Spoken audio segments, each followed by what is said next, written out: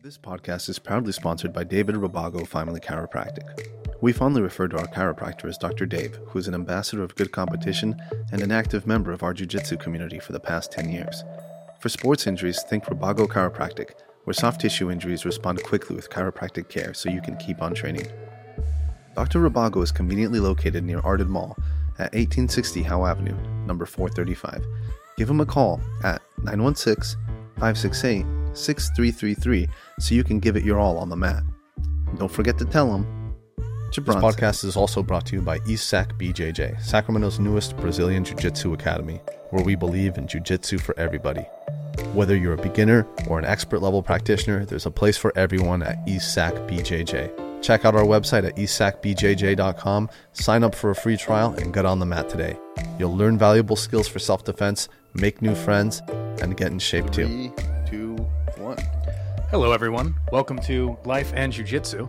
In case you're noticing, this isn't your normal voice. This is a much sexier, bravadoed voice.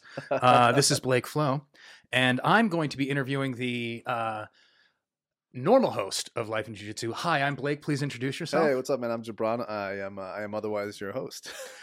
So we had this idea because I kind of figured people didn't know you. They only know you as a host. They never actually get the information that you get when you're interviewing somebody. You're not really talking about yourself. You're kind of yes-handing the conversation. Yeah, a little bit. So I thought it'd be a good idea if we interviewed you. Yeah, you asked, you said, hey, we should do this. You approached me with it, and I was like, I don't know. Yeah, maybe. Who am I? And then I think, who was it? I think it was Jason Roberts or Eder or Michael Martin, but like another person whose opinion I trust on these things. They're like, yeah, you should do a host interview. I was like, all right, fuck it, fine. Two people said it on the same week. Let's do it. So cool. So how are we doing this? We're doing well. I just got a list of questions here. So when I look down at my phone, it's not that I'm not paying attention. It's just that I wrote a few notes. I need you to look me in the eye the whole time, Blake. Yeah, yes, sir. Sorry. So I thought I'd start with just give me the elevator pitch of your life. You grow up in San Diego. You get into wrestling. Give me, you're born.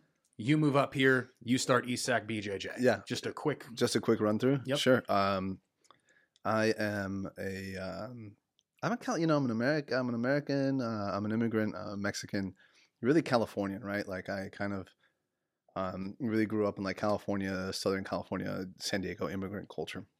So I guess what that means is sort of like my family is like twice cleaved, like once at the border, because half of my family just can't get across the border. And then again, at a divorce.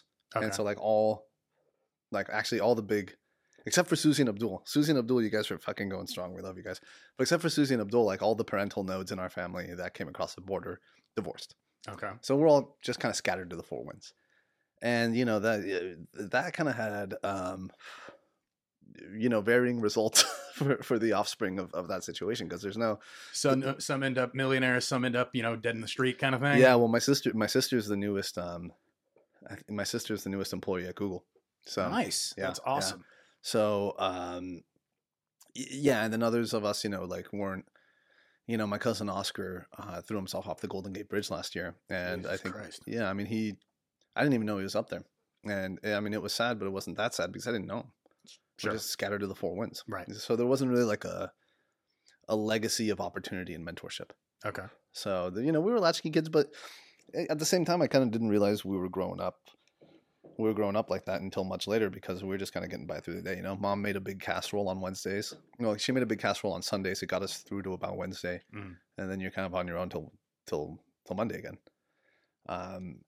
So yeah, I just felt kind of caught between two worlds growing. Not really caught between two worlds, but it's like, we spoke Spanish at home and we spoke English outside the home. And, my parents and that whole enclave, they were kind of just very bunkered into like the Mexican social identity of a first generation immigrant. And that meant like they really only socialized with other Mexicans. They really only socialized with the immediate family on weekends. And, I at a very young age, realized that didn't really align with my social goals or with my goals for broader integration into American society. I felt like I was, young enough, and I felt like they were limiting themselves enough to where I was like, I kind of don't want to do that. So How old were you when you realized that? That's a pretty like second grade. Yeah. Okay. Wow. So Yeah. wow. Well, it's just like you're just hanging out at Susie's house every weekend. Why are we here again? Why are we here again? You didn't even make one friend. You didn't Like, why did we come here if not to meet other people? Yeah. Like, or why did we yeah. just Or stay? like what like how are you still struggling with your English 15 years into being here?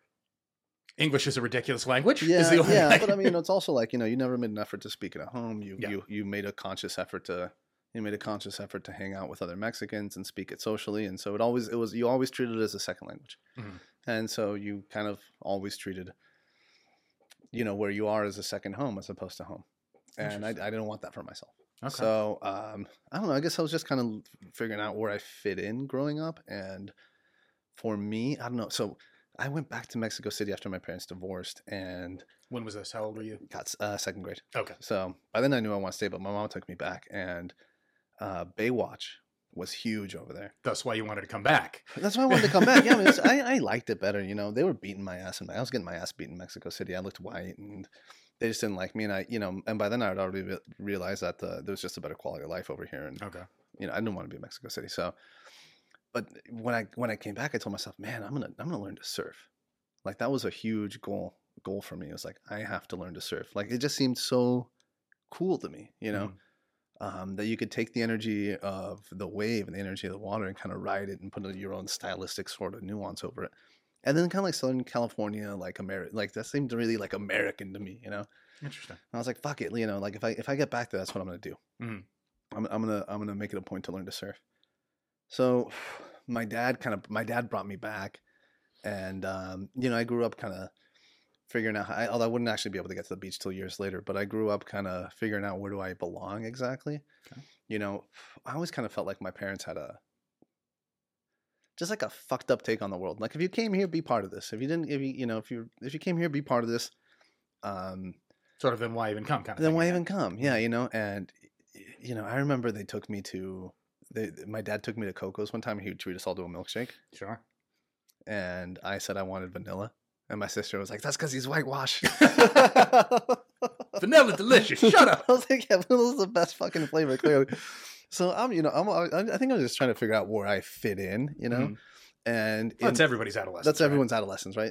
In the sporting context, that meant that I was just kind of a little bit behind the curve on sort of getting with the program in terms of sports. Like I remember when I was coming into like freshman year in high school, I didn't understand that the football team was practicing over the summer. Who the fuck do you talk to for that? Where's the outreach for that? How the fuck would I know that the football team is practicing over summer? So I tried out for the football team, and then whatever the fuck the coach was, dude, he looked like a lizard with human skin. But he gave me a hard time. He's like, where the fuck were you in the summer? And I kind of wanted to be like, well, I'm a Mexican immigrant. My parents don't know how to get by here. And I didn't know you guys were here all fucking summer, Mm-hmm. But, we're 6 weeks into a fucking football career that could... Who knows? Yeah. Who knows? Why are you giving me a hard time? So the whole thing I think just gave me a chip on my shoulder, which I'm still trying to resolve. Okay. So what position did you play in football? Oh fuck. I played fucking, helmet down, ass up on the dirt, dude. Yeah. I just wasn't any good. The helmet hurt me. It was too small, I think. The helmet's not supposed to give you a headache. But there's that whole helmet rash thing that when you first put on a helmet in freshman year. Oh, dude, I had this strip of acne. Like I had this strip of acne. It just hurt so bad. Like dude. Burned. Yeah. And Darren Childs, they put me on kickoff return because everyone has to play at least one play. Mm-hmm. So they put me on kickoff return. And Darren Childs was, in high school freshman football, you can get variances among athletic abilities that reflect the variances of puberty. Yeah, exactly. Yeah. This kid's 6'8". This kid's 4'1". Yeah. And so Darren Childs ran into my lane, and it was my job to stop him. And the last thing I remember was just kind of stopping before him, just kind of like this with my hands stretched out. He just ran through me like a fucking, he just ran through me like a pickup truck. Woke up on your back? Yeah, no, I woke up on my stomach, and I couldn't see anything because there was a clump of sod in my visor. Like out of a movie. Yeah. And they're rolling me over, and I just heard Clint in the background. He was like, I think you killed him. So, I finished off I was a defensive end, and, for the plays I did play, I finished off the year, And then I was like, basketball's next, or wrestling's next. And I was like, oh, fuck, great, basketball. I can fucking play basketball with Darren Childs too. He's fucking just waiting for me on the basketball court, and all these other big motherfuckers too. Like they're just, like I just saw how I do against these guys in the football context, and they're just waiting. They're just waiting in the, it's like take that same group and put them on the court. I know how I'm gonna do.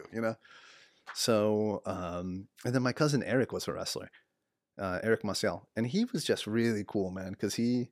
I always felt like he had his own take on sort of adjusting to the U.S. and kind of making it his own a little bit, and still kind of keeping his like Latino culture. He had a cousin Rodrigo, and Eric and Rodrigo were always hanging out. I think maybe smoking a little pot and kind of in the back room listening to like Bone Thugs and Harmony and shit. And they had the slick back hair. Uncle Charles, yeah. And he had they had the slick back hair and they're sagging their pants, and they're just really cool. But Eric was also a good wrestler. I was like, oh shit, maybe I want to become a wrestler like Eric. So I did that, and that just, I don't know, it just spoke to me immediately. It's kind of like no bullshit. It doesn't matter who you are, where you came from. It's just very, very egalitarian, man. It's just very like, wrestling more than jiu-jitsu, but like wrestling is just very like, the culture of wrestling is, I think, healthier for kids, to at least inculcate them with the sort of like traditional American values of a meritocracy. Work hard. You'll beat the talented people if they don't work hard, and whoever wants it more. And it's not particularly enjoyable, but it's more of like a deep satisfaction. Sure. No, I mean, wrestling's not enjoyable, but after you do it, it is. Yeah. Real quick question: do you consider wrestling a team sport or an individual sport? I know you wrestle as a team, but when you're on the mat with somebody, that's a very individual thing. Yeah, no, it's a little bit of both because Jordan Peterson was just talking about like I'm in a huge online debate with my buddy right now about Jordan Peterson. Yeah, but Jordan Peterson was just talking about like why you tell kids, it's not whether you win or you lose, it's how you play the game. And the reason you tell them that's because like the games are actually just ways of exposing you to the broader rules of life, right? Make friends, play well, keep a reputation. Yeah, if you play well, more people will want to play with you. Right. You can have your pickup basketball game next week because you're not fouling everybody. Exactly. So, like you can't be so hell-bent on winning this one particular contest that the actual reason for which you are playing is lost on you. So I think that there's, it's both. Like it's just statistically proven, I'll bet, that the better teams produce better individual wrestlers. And that's because you need like probably wrestlers up to 2 weight classes down and wrestlers up to 2 weight classes up to sort of to spar with. Yeah. And so what does that mean in terms of like developing individual talent and developing a whole team? It means that you have to sort of like you have to bring up all, you have to be the rising tide that brings up all the boats as a coach, I think, and even your brightest stars, even if ideally you can do that in a way that doesn't make your brightest stars and your hungriest athlete feel like kind of pulled behind a little bit by the weight of these other guys. But if you develop everybody else does better. And that guy would be doing better as well, right? I mean, yeah, because you're giving them better partners. Yeah, exactly. So I think that I had the wrong take on it when I was in high school. When I was in high school, you had a wrong take on something in high school? Yeah, man. I was just really competitive. I was just really, really competitive in high school. And, if you weren't there to be, a high level athlete and be competitive, then I didn't really want to bother with you, That's a very different thing than jiu-jitsu, man. Yeah, it's a very different thing than jiu-jitsu. Jiu-jitsu's like, everybody hang out, kind of fun, Yeah, no. Make it happen, get on it, try to kill each other, but all right, back to fun. Yeah, no, in high school it was really just me and Jose Herrera and Eric Rodriguez and Ignacio Lopez when I was a freshman, Brandon Gonzalez. And then people would kind of come and go here and there, But it was really, there was like 3 of us in the room. There was like 3 of us, and the 3 of us would drill for like 2 hours sometimes, and be like, all right, those, those guys don't want to join us. They don't want to like run a mile, then drill, and then lift weights afterwards. Fine, fuck them. They're pussies. They're not good enough. Yeah. We're up here. They're down the 3 of us, But that's limiting, right? Like when I look back, I know that I lost matches to athletes that I was probably better than athletically and probably a better wrestler and certainly put more effort into it than, but only because they had a better diversity of looks in the wrestling room. What do you mean by looks? stylistic exposure. They could play different. Okay. No, they had partners that were exposing them to different styles. Yeah. So like they would get a stylistic nuance in a competition and be like ready for it because they had that sort of library of styles in their wrestling room because they didn't alienate. They want to get because they weren't a dick. Yeah, because they weren't a dick. You know. So when I look back on it, I think there was probably a way for us to stay high level, but also bring up like the Langston Grahams and like I mean I remember there's this one kid, Posey, if you're out there, man, I'm sorry, dude, but I don't know, man. He must have been on the spectrum or something. Okay. There was something wrong with him, and his dad was a wrestler, and so he wanted to be big and strong like his dad. And we were, this was when we were at our worst. When he came. Yes, high school is when everyone's at their worst. Yeah, when he came into the room, and we were just like, I wouldn't even talk to him. I wouldn't even look at him. And that was really shitty. Somebody got to lift up, man. Yeah. I say that now as a 34. How old am I? Whatever. I say that as an older man than as when as a 16. Yeah. I mean, all the lessons of the whole thing are really clear now. Yeah. But and then our assistant coach, Bisbee, who I think actually didn't know wrestling. He was just there to make us do push-ups and stuff. He ran like he was like a paraprofessional and he worked with developmentally disabled kids. And this Posey was one of his kids. Okay. And I wouldn't look at him. I think we kind of bullied him. I feel really bad actually. And yeah. And then he did something to me like he hid, like he got back at me. He like hid my phone or he like he did something. Phone? What year was this? I had a cell phone my senior year in high school. Yeah. It was a little flip phone. But he did something. I don't know what. Or he like fucked with my wrestling with my knee pads. He did something. And we took while he was changing, we took the only pair of trousers that he had and we threw it on the roof of the school. Oh, that's classic. And he was like high in his school tiny. bullshit. Yeah, he was. Yeah, it was bullshit, dude. It was bullshit. And his parents came home. His parents came to pick him up, livid. They're like demanding my expulsion. Yeah. Which I mean, I certainly. I've had far worse happen to me in high school. I was never with the expulsion thing, but that's well, that's rough, yeah. Who knew, right? Yeah. And also I didn't really understand like what Posey was going through at the time too. Like young men fundamentally lack empathy. Yeah, you get that later in life. Yeah. So coach finally pulled me aside. And this was one of the moments where I really got it. Coach pulled me aside and he's like, "Dude, what are you doing, man? This is one of Bisbee's kids. Huh. Do you know what that means? This is one of Bisbee's kids. Why would you do that? And then coach had my back and he was like, well, Mr. and Mrs. Posey, like he did like, hide his phone and, I mean, like he did, man, Coach Sheehy, man, he bailed me out of a couple things. Cause there was another time where like these two Vietnamese kids. You may be going to hell for this. I want you to know, just you better get right with the Lord.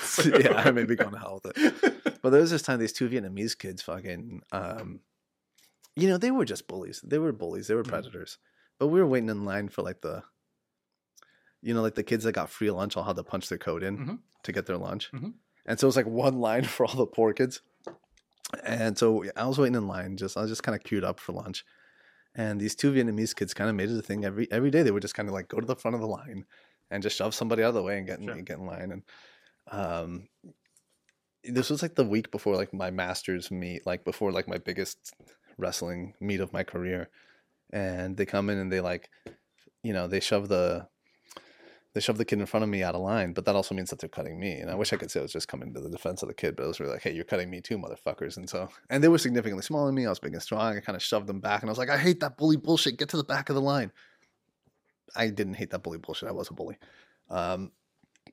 It's like, surprising to me that you're a bully. Yeah. You're the first guy I rolled with at the gym. You were like a sweetheart. Oh, yeah. Well, I mean, at the time I was a bully. I mean, listen to what I just did to Posey, right? Yeah. But they both come up to me and they're like, just let us in, man. You don't know who you're fucking with. I'm like, fuck you. And I like punched one of them. And they're like, all right, motherfucker, we're going to find you. And there was like 10 of them waiting outside because Sheehy was also like my English literature. Okay. He was also like my English literature teacher. And there's like 10 of them waiting outside his fucking, outside of his classroom waiting for me to walk into school that day. And, and they knew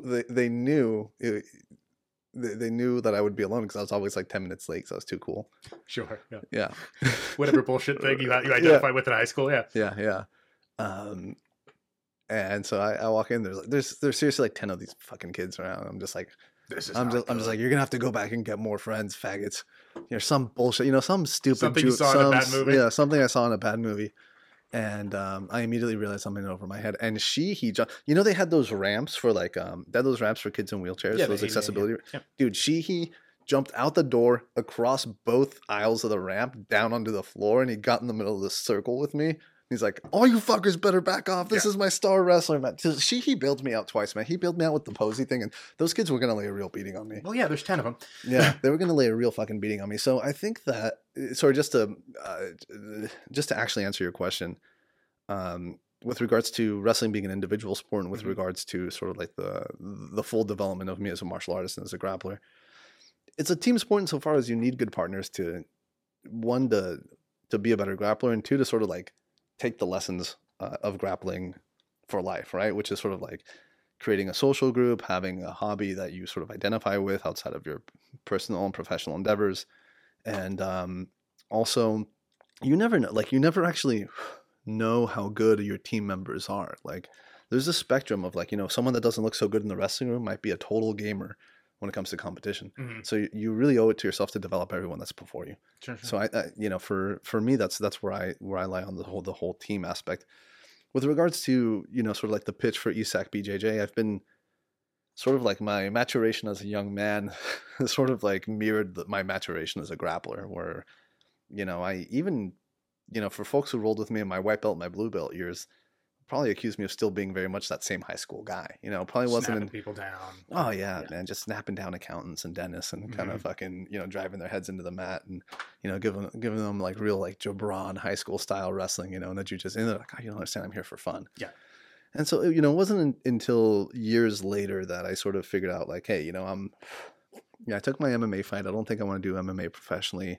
What am I, you know, aside from just showing up every day out of habit, what am I doing this for? You know, how old were you when this was going on? Probably like 23, 24, like kind of just out of college, trying to figure out what I wanted to do. Where did you go to college? Chico State. Okay. What was your major?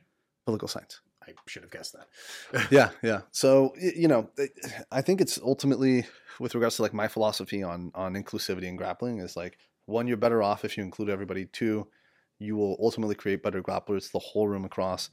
And three, that's a really good vehicle for, I think, young men in particular to sort of like, you know, mature themselves, because we weren't meant to live, you know, stacked up in boxes, working in cubicles, being very nice to each other, shaking each other's hands, and there's never anything wrong. You always got to be very polite, and there's never any hint of confrontation or aggression. We're predator, like we're either predators or something very closely aligned to a predator.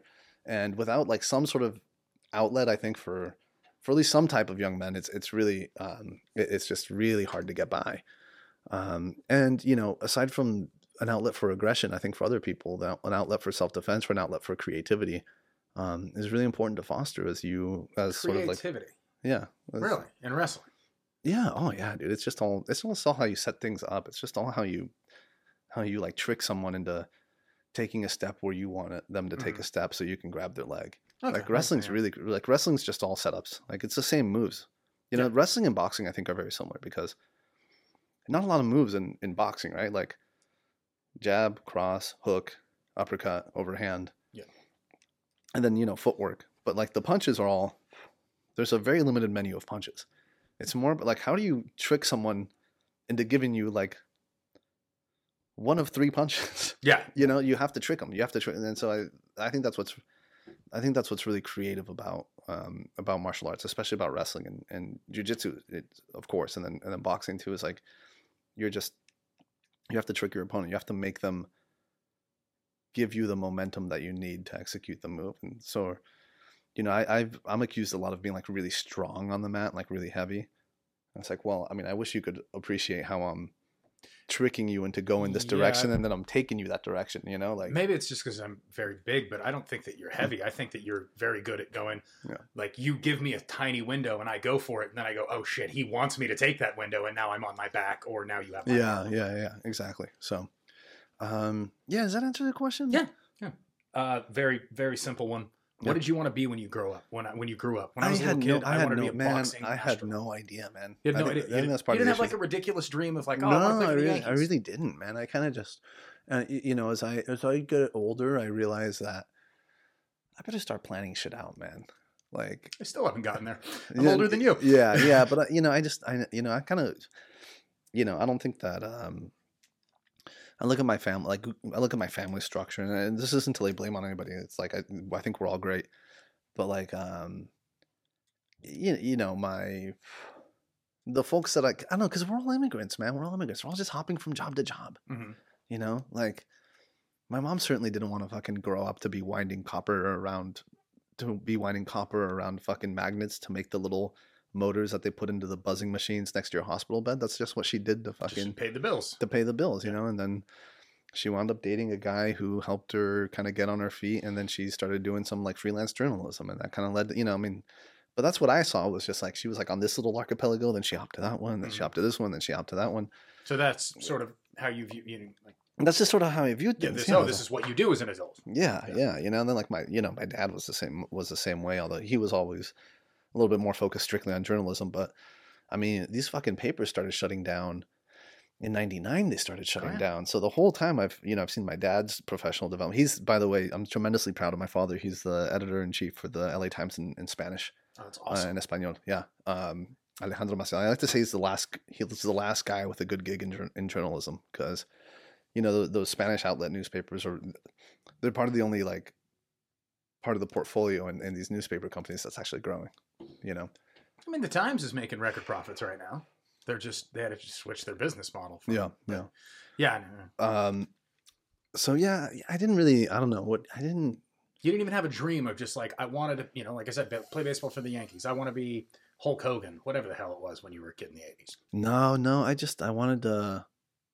What did I want to do? I wanted to keep surfing. I wanted to keep grappling. I wanted to fight. Yeah, I don't know. You know, that's kind of really probably, I'm a little bit embarrassed to say, you know, it probably spoke a little bit to some poverty of mind. I did say I wanted to be a writer. And in a way, I sort of am continuing to express myself editorially or artistically in some way or another. Yeah, I guess you would say I wanted to be a writer of some sorts, but I probably wanted to do more like nonfiction essay writing. Okay. And I just never really pursued that. But what turned you on to that? What made that cool to you? I mean, most people when they want to write, they either want to be a journalist, parents, or they want to be, they want to write Harry Potter. Like a novelist? Yeah. That's for pussies. Don't tell Steinway. Be a fucking man. Steinbeck then. No, I was really influenced by Richard Rodriguez. He wrote Brown, The Last Discovery of America and Hunger of Memory. Okay. And he was this like, today. I mean, today they would probably cast him, today they would probably treat him like Jordan Peterson or Milo Yiannopoulos. Like today he wouldn't really? Be, yeah, he wouldn't be, he wouldn't be an ally he wouldn't be considered an ally of people of color, by the people who fucking decide who an ally is and who isn't. But he was a first generation Mexican American, Catholic, gay. Ooh, that's a rough one. Yeah. But he back then, now different. Yeah. Catholic, gay scholar. Mm-hmm. Couldn't deny his identity, but he also couldn't deny his faith. Yeah. Right. And how do you work those two? How do you work those two? And so he wrote a lot of, and then he had really, I think, antiquated views on, on urban culture and hip hop and. Mm-hmm. This is written in the 80s, 90s. Yeah, late 90s, early 2000s, early 2000s. But he wrote Hunger of Memory was sort of about like taking on, sort of finding education as a pathway to upward mobility in America, and sort of like as he starts going through the upper crust of society, how he gets sort of exoticized by the people that he's at cocktail parties with and shit like that. Oh, like, hey, we've got a gay Mexican. Come on, cool? Yeah. Kind of like that bullshit. Almost fetishization. Fetishization of identity, which is why I think fetishization of identity is not a good thing in general. I don't think anyone would think it's I think people who celebrate people for their identity are kind of doing that, right? It's like, oh, they're so fabulous, they're a black woman, or oh, they're so fabulous, they're like a gay Latino, or oh, they're so fabulous, they're like a this, specific identity category. Like, I think that's in one way or another, fetishizing people's identities. I can definitely see that one. Yeah. But so he wrote a series of essays sort of talking about, access to education, access to opportunity, kind of penetrating the upper crust of American society and sort of like lessons learned and takeaways. And he, he took on the teachers unions, you know, which is kind of like the third rail, you know. Yeah, we don't, But especially California. Yeah, especially in California. But I mean, he made a lot of sense to me. I mean, for me, I remember, this was one great thing that my mom did. I remember when they were taking me to Crown Point Elementary School, Mm-hmm. which is now closed for lack of attendance. They're kind of like, oh, Gibran Maciel, Norma de la Vega's mom, you're in the ESL class, English as a second language. And my mom, and they put me in there for like a week. And my mom's kind of like, she was all, man, my mom, man, she would make me sit down and read for 2 hours, like every day. So she's like, all right, what are you doing in school? Let me see. And she's just like pulling out the English as a second language books. And she's like, what the fuck is this? Yeah, you're good. You don't need that shit. Like, what the fuck is this? We taught you English when you came to, we taught you English, like, you know English. Why are you in this is old hat. You're good. Yeah. And so, she took me with her to the administration office. And they're like, yeah, but we need more kids from that class or we'd lose the funding. And she raised hell, man. She raised hell. But, like, that's what, so God forbid you lay a teacher off, and said, you got to hold the kid back, right? And I'm talking, everyone's just talking through their own experiences. So, of course. So, she lobbied for me. She was my greatest education advocate. And so kind of like that experience and others sort of really, really made me really interested in the works of Richard Rodriguez. Brown, the last discoverer of America was sort of like this. So you like this guy and you're like, hey, I kind of want to implement that. You have it. You're reading him. You get that hero worship that happens to a young man. Yeah. I never really worshipped him as a hero because like he seemed like really flawed through a lot of his writing. But I thought it was just really interesting how you could like pull a thread out and be like, okay, I'm really interested in exploring this and just kind of, and spur discussion. Yeah. Sure. Yeah. I wanted to ask you, so like podcasts, right? Podcasts in general, you got Sacktown Talks and you got the BJJ podcast we're on currently. Mm-hmm. What got you started with this idea? I mean, was it a wild hair? Was Joe Rogan an inspiration? I'm willing to bet it was Joe Rogan, but like, what was the reason to do this? And what was the idea for this, the BJJ podcast to start? And then I've got a follow-up question for Sacktown. Sure. It was definitely Joe Rogan. I mean, part of it was Joe Rogan, and then part of it was just also what I think I understand about the changing models in mass communication and changing models in entertainment and how we're talking to each other. And I think that's partly influenced through my father and his newspaper work, what I understand about mass communications in Latin America and politics down there and the intense polarization that's going on over there. Happened the same as it does up here? Well, I mean, it predates what's going on here. Oh, really? Okay. Yeah, I mean, Mexico's been, factions. They've had their Fox News and their MSNBC for years. Yeah, just factions in American intelligentsia have been at each other's throat because that's a country that never really stabilized. Yeah. So you kind of take a look at those models in my view, and you say, well, gosh, these are, at a very high level, groups of people in social, political, economic enclaves that are just getting their news in different places, and they live in different worlds. They live in different worlds, right? If you sort of like were to take that big mosaic and kind of break it down really granularly, which is what YouTube and these other communication platforms are letting us do, is that where those big sort of like talking spheres, where those big spheres of influence were really previously reserved only for large groups of people, like large political factions, to kind of create their own large money interest. Oh, yeah. Large money interest. Now we can all do it. Mm-hmm. And so it's actually viable for the first time to take a grappling community and say, hey, I'm interested. I'll bet you like and this is the personal thing that got me interested. It was like, one of the biggest rewards in grappling for me has just been like the people that I've met and the stories that I've been exposed to, and the diversity of personalities as rich as the diversity of techniques. Right. I was saying to my girlfriend, I was like, it's really hard to make friends in your 30s. Like, I've already got my friends. I'm good. I don't need to know anyone else. People get married off. And And then now I'm like, oh, I've got this whole new group of people that are cool and I can hang out with that are exposing me to different thoughts. And it's great. Yeah. So, I also think that, and I was just kind of thinking about this. It was always kind of in the back of my head. When you wanted to put out a piece of music in the past, you kind of had to go through all these like third-party validators. Yeah, the AR man, and you had the label and all that. Yeah, and those people really kind of controlled the not only like the purse strings of the industry, but sort of they were like the designated validators. Yeah, they're gatekeepers. Yeah, and they're all kind of fallen behind, and I think that we're all sort of like living in this really democratic space where, you know, if it's really, again, egalitarian, like wrestling. You know, if you put some love into it, if you put some time and some effort into it, and maybe you're a little bit talented to begin with, it can kind of turn into something, you know.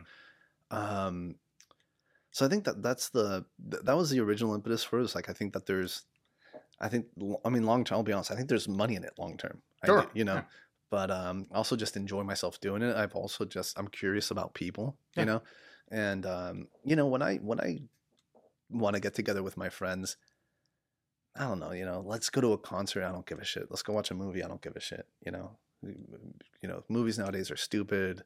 They play the music too loud at concerts. You're definitely in your 30s. Yeah. I've kind of always been like that, though. But, you know, it's just kind of like, I want to talk. I want to sit down with a bottle of wine and just talk, you know? My favorite thing. I used to remember when you were a kid and you'd be playing around, you know, you'd go to a friend's house for a party and the adults would they just sit in the kitchen and talk. Yeah. You're like, adults are so boring. They never play and we're running around playing tag. Yeah, and now all I want to do is sit in the kitchen and talk to my friends. Yeah, exactly. Yeah. That's all I want. Turns out they had it right. Yeah. Yeah. So, I mean, you know, that was my idea for it. What else? Can I see my set? Yeah. Okay. Yeah. So I years ago listened to this story on NPR and they were saying how, you know, print journalism is failing and, you know, we got to figure out a way to monetize print journalism. You know, New York Times has figured that out. Other companies have figured that out with the pseudo subscription model, you know, 5 articles a month for free. And then you got to pay. Yeah. Blah, blah, blah. One of the things that NPR was talking about doing was doing hyper local news. Like, we're just talking about your neighborhood and what's impacting exactly where you are. And maybe you can get people in, for instance, Sacramento to buy into that. Was that sort of the idea of that? Like, if we go hyper local and you have some connections to be able to talk to people, or was this just, hey, I've got the studio. I'm already doing the grappling podcast. Let me try, you know, I live here and let me see if I can get something going with the, you know, the Sacramento movers and shakers, if you will. Yeah. I thought the movers and shakers for Sacktown Talks would be, you know, this town is not short on people who think they are movers and shakers. That's depressing. This town is not short on, you know, school board candidates and planning commissioners. That's a government town, right? Yeah, it's a government town.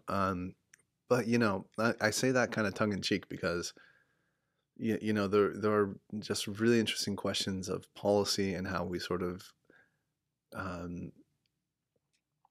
you know, I feel like you remember like Ben-Hur, and they're all like rowing at the bottom of the boat. Mm-hmm. You know, and it turns out the boat can only go in one direction. And I feel like as we all become better informed, we're all like protesting a little bit more about the direction of the boat. Okay, that's fair. Yeah. You know, and it's kind of like, you know, well, the boat's going in a direction that I don't like, so I'm going to stop rowing. It's like, no, everyone's got to row together, and, you know, like, we'll have elections and we'll kind of figure out which way we're rowing. But in the meantime, everyone's got to row. You know, so I just kind of felt that, like, there's really interesting questions. I've always been interested in policy and politics and in communications. And I think that there's really interesting questions in, you know, whether it's in hyperlocal Sacramento happenings, which I think are cool too, art, culture, whatever, but also just like the incredible richness of like policy and communications and political and political talent that we have here, and just sort of like picking people's brains, you know, kind of like a different world than life in jiu-jitsu, but nonetheless, I think just as enriching. You know, it's always been, for me, it's been, you know, my professional endeavors, my career, you know, 8 to 5, 5:30, you know, home to get my gi, 6 o'clock, I'm on the mat till about 9, you know, stay afterwards, enjoy a little bit, then lift some weights, come home, rinse, repeat, do that again. Mm-hmm. The downside is you never go to school and get your law degree. Fair, you know, yeah. You know, or whatever it is that you're going to do. Yeah. But it's always kind of been like, you know, when you're surfing, you can't tell. If you look at just the water, you don't know where you are because there's no fixed point on the water. Yeah, you got to look back. You got to look on land, right? So like I'm in front of that house. Yeah, you could slowly be. Yeah, exactly. I got to paddle back in front of that house. So for me, like when I was in my professional, when I was like working, you know, in the state assembly or wherever, grappling was sort of like that house on land that I looked at. It's like, okay, like back to that center. Yeah. It's like, I'm not doing so well at work. Maybe I'm struggling or I'm doing really well, whatever it is. But here I'm also not, I'm struggling at grappling too, or I'm doing really well at grappling. So maybe I'm doing good at one and doing not so good at the other. So I can kind of like find that balance, you know? as opposed to just having all my eggs in one basket. So I don't know, like I just always felt like they were kind of like dual pursuits, and they're kind of like just like reflect the, you know, the two main areas of interest, I think, for me. Yeah. It's your 2 points. Yeah. Yeah. So you come up in San Diego, you go to Chico for college, you go down to San Diego again, you work on Assemblyman's Companion, that brings you up here to work professionally. Yeah, no, so after college, I took an internship, the Justin Rue assembly internship. Okay. So anyone that's interested in public service and working in the state legislature, the state assembly, the state senate, the executive branch, I recommend the California State Assembly, the California State Senate fellowships. It's like a 11-month paid, fellowship or internship, whatever you want to call it. You get just enough to live in Midtown, maybe have a roommate, but you get to pick your policy interests and then find and all members want a fellow because it's free, validated, smart labor. Yeah. So like basically all the members are in the pool for, hey, I want a fellow. And if you want guns, you get guns. If you want farm, you get farm. Yeah, exactly. That's awesome. Exactly. Yeah. So, I worked for a self-selecting group. That's a win-win for everybody. Yeah, that's really cool. I mean, probably like a 20 to 25% of the people that work in the legislature right now are alumni of the fellowship. Very cool. So I did that, and then after the fellowship, I went down to work for Tony Atkins in her field office, which is sort of like, they all have two offices, one in the Capitol and one in the field. So I was in her field office for a year. Okay. And then I came back up. So you leave San Diego, and you go from a military beach town, kind of laid back, to this small agricultural government town. How big of a transition, how hard of a transition was that for you? And then you're a surfer, you love surfing. Mm-hmm. How hard was it being that far from the beach? And the beaches here aren't exactly surf beaches. Yeah, actually. So, what's interesting is Southern California is considered one of the safest places in the world to surf. Mm-hmm. Northern California is considered one of the most dangerous places in the world to surf. So Southern California, you have like a sandy bottom that tapers gently off into the sea. Northern California, we have these jagged cliffs. Yeah, rocks. Well, the continental shelf drops right off. Yeah. So when you could be 100 yards out and you're in open ocean. Mm-hmm. And so you better know how to swim because you got open ocean currents. Mm-hmm. Also, you got rocks on the bottom, which that was never scary to me as much as the fact that you're in open ocean waters, and you can feel the current pulling you that much harder. So what's that transition? Yeah, the transition was tough, man. The transition was tough. God, how did I keep my time occupied? I took a lot of pleasure in my job, mm-hmm. But in a lot of ways, it was probably a blessing that there weren't a lot of distractions because, probably a good 5 years, 6 years was just nothing but work, nothing but jiu-jitsu. Yeah. Some social callings here and there, but just work, jiu-jitsu, Haley, that's it. Mm-hmm. So, I feel like I developed my skill set professionally, and I developed sort of a sophisticated knowledge of California politics, policy, and communications principles, ethnic and minority outreach, and how to frame issues. And I also developed a really sophisticated knowledge of jiu-jitsu, and I met my wife. So, good things came of it, but it was hard, man. I just had my nose down. I just did. So it's I'm not going to get homesick. I don't care that I'm in a new town. I'm focusing on these two endeavors and I'm hitting them hard. Yeah. Was sort of how you used that was it. Yeah. And you know what? And before I really matured as a grappler and realized that I just like it just to like it, mm-hmm. I didn't even really know while I was showing up. It was just kind of something I was doing to keep me sane. Yeah. I still don't know why it's why do you do this? I don't know. I show up and get beat up. Yeah. Why the hell do you keep coming back? I don't know. It's fun, I guess. Right? Yeah. It's a very strange thing.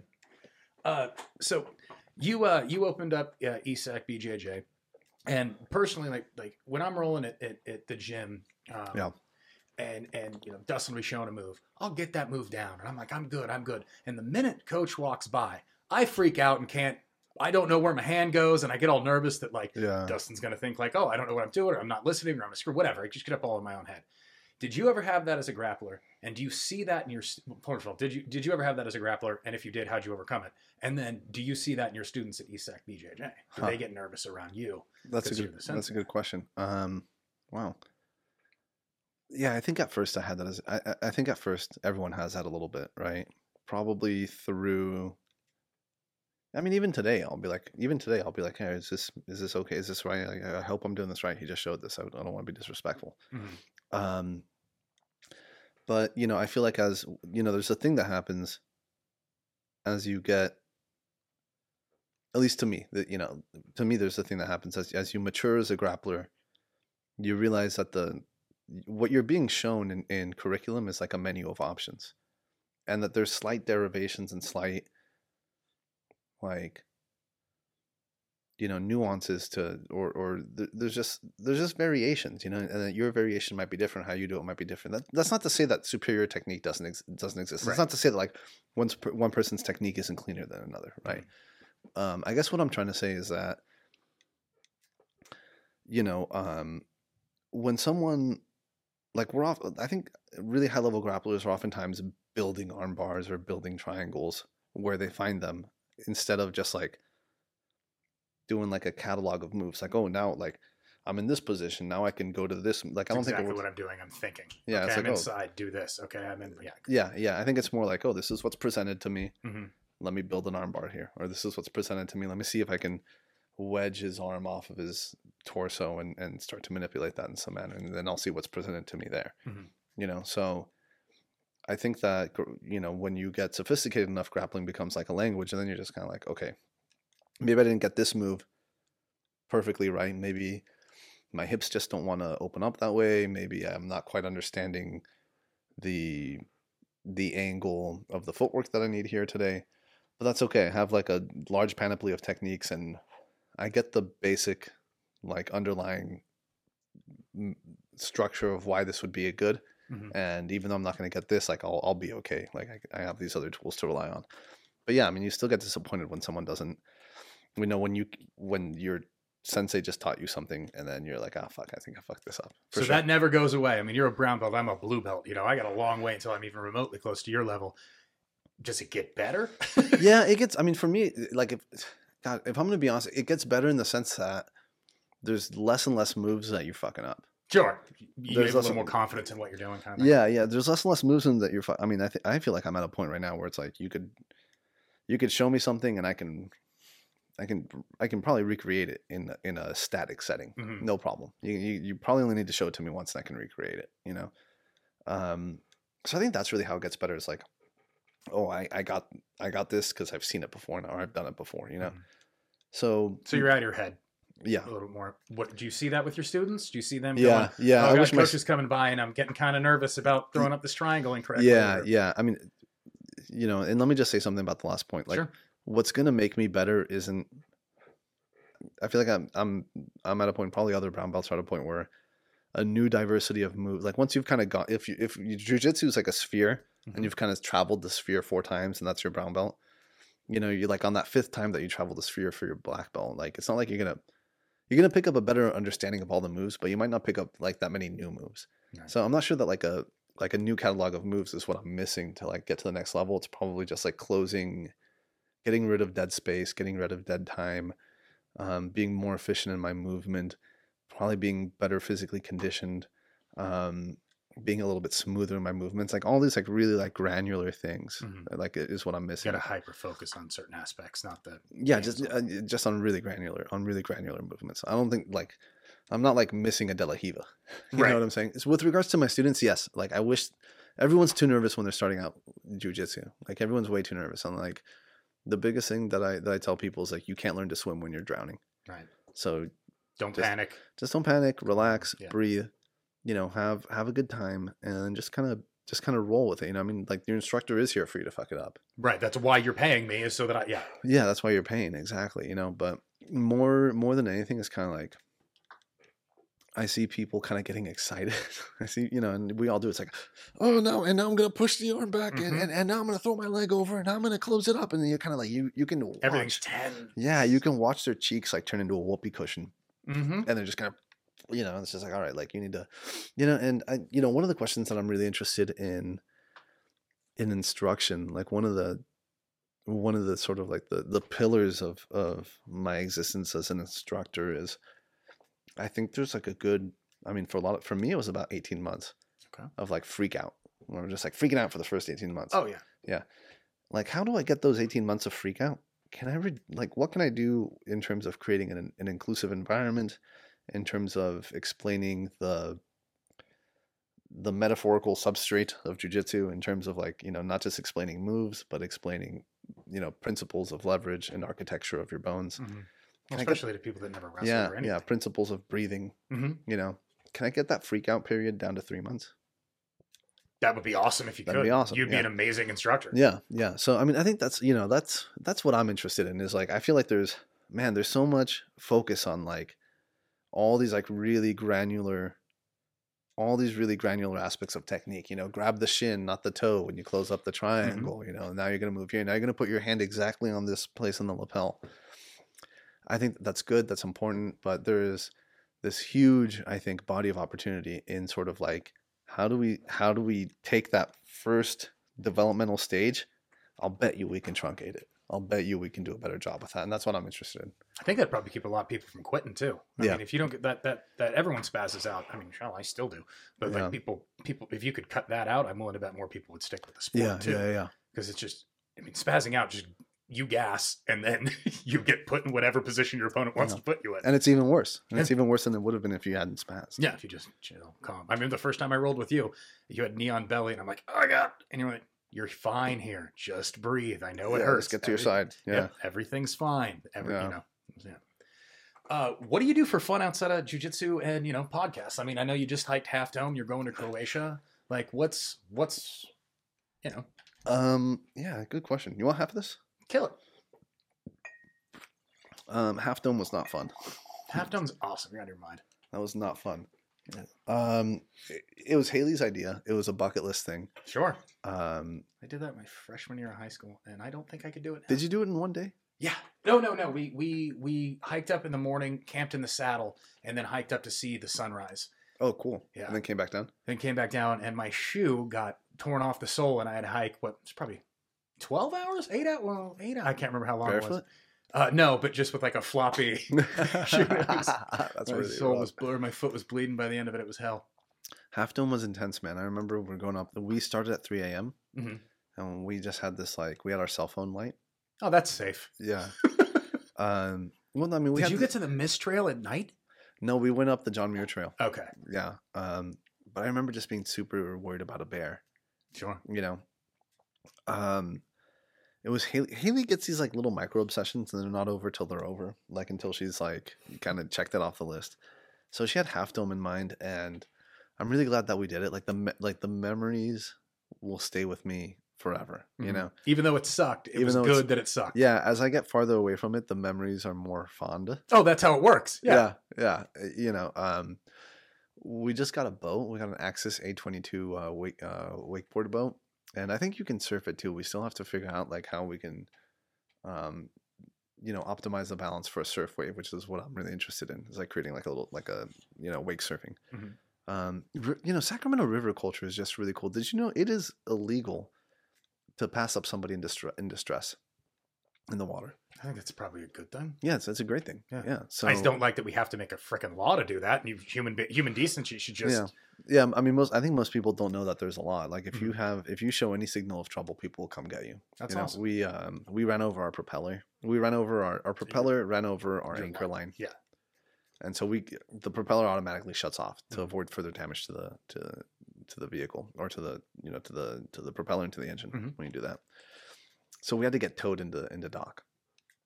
And the first boat that passed us up, they're like, "Hey, what's up, man? What's up? Hey, let's tow you." Yeah. They're towing us with an anchor dragging across the water. That's For like a mile almost. Which is a tremendous cost to them.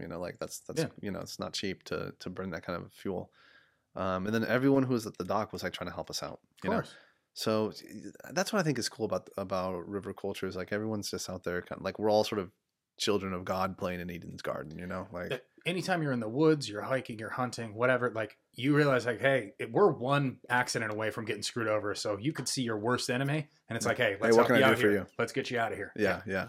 Gosh, what else do I do for fun? I just like to drink and raise hell with my friends. Yeah, no, man. No, last podcast you called yourself a degenerate. I was like, yeah, I like this guy. Yeah, I mean that's pretty much it. We do a lot of traveling. I'm really interested in. I don't even really like planning it Haley's one of these people. She gets more pleasure planning the trip than the actual trip. God, She loves planning. She loves it.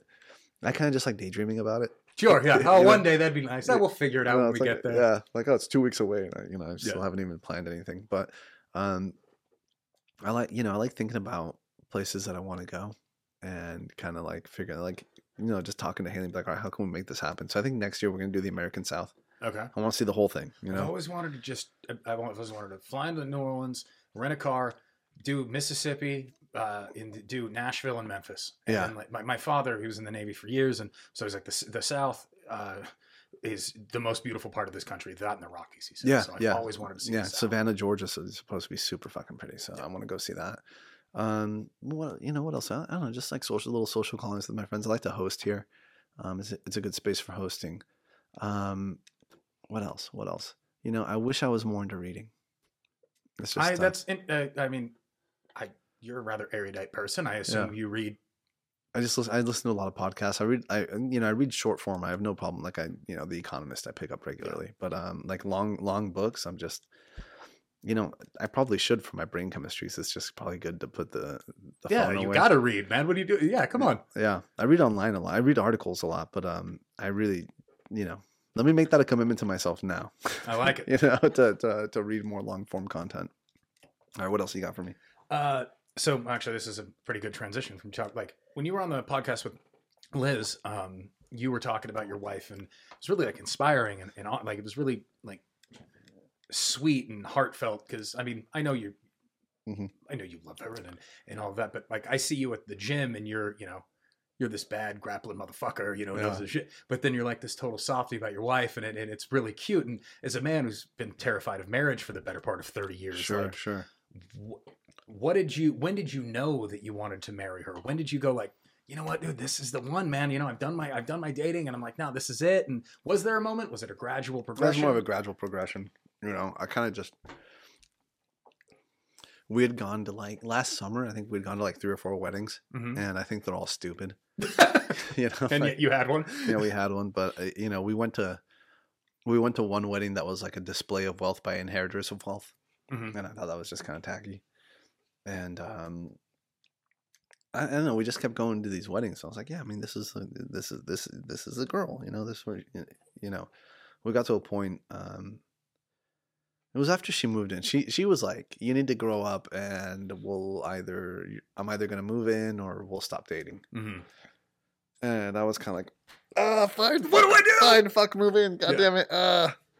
And I have a buddy of mine. I won't say his name.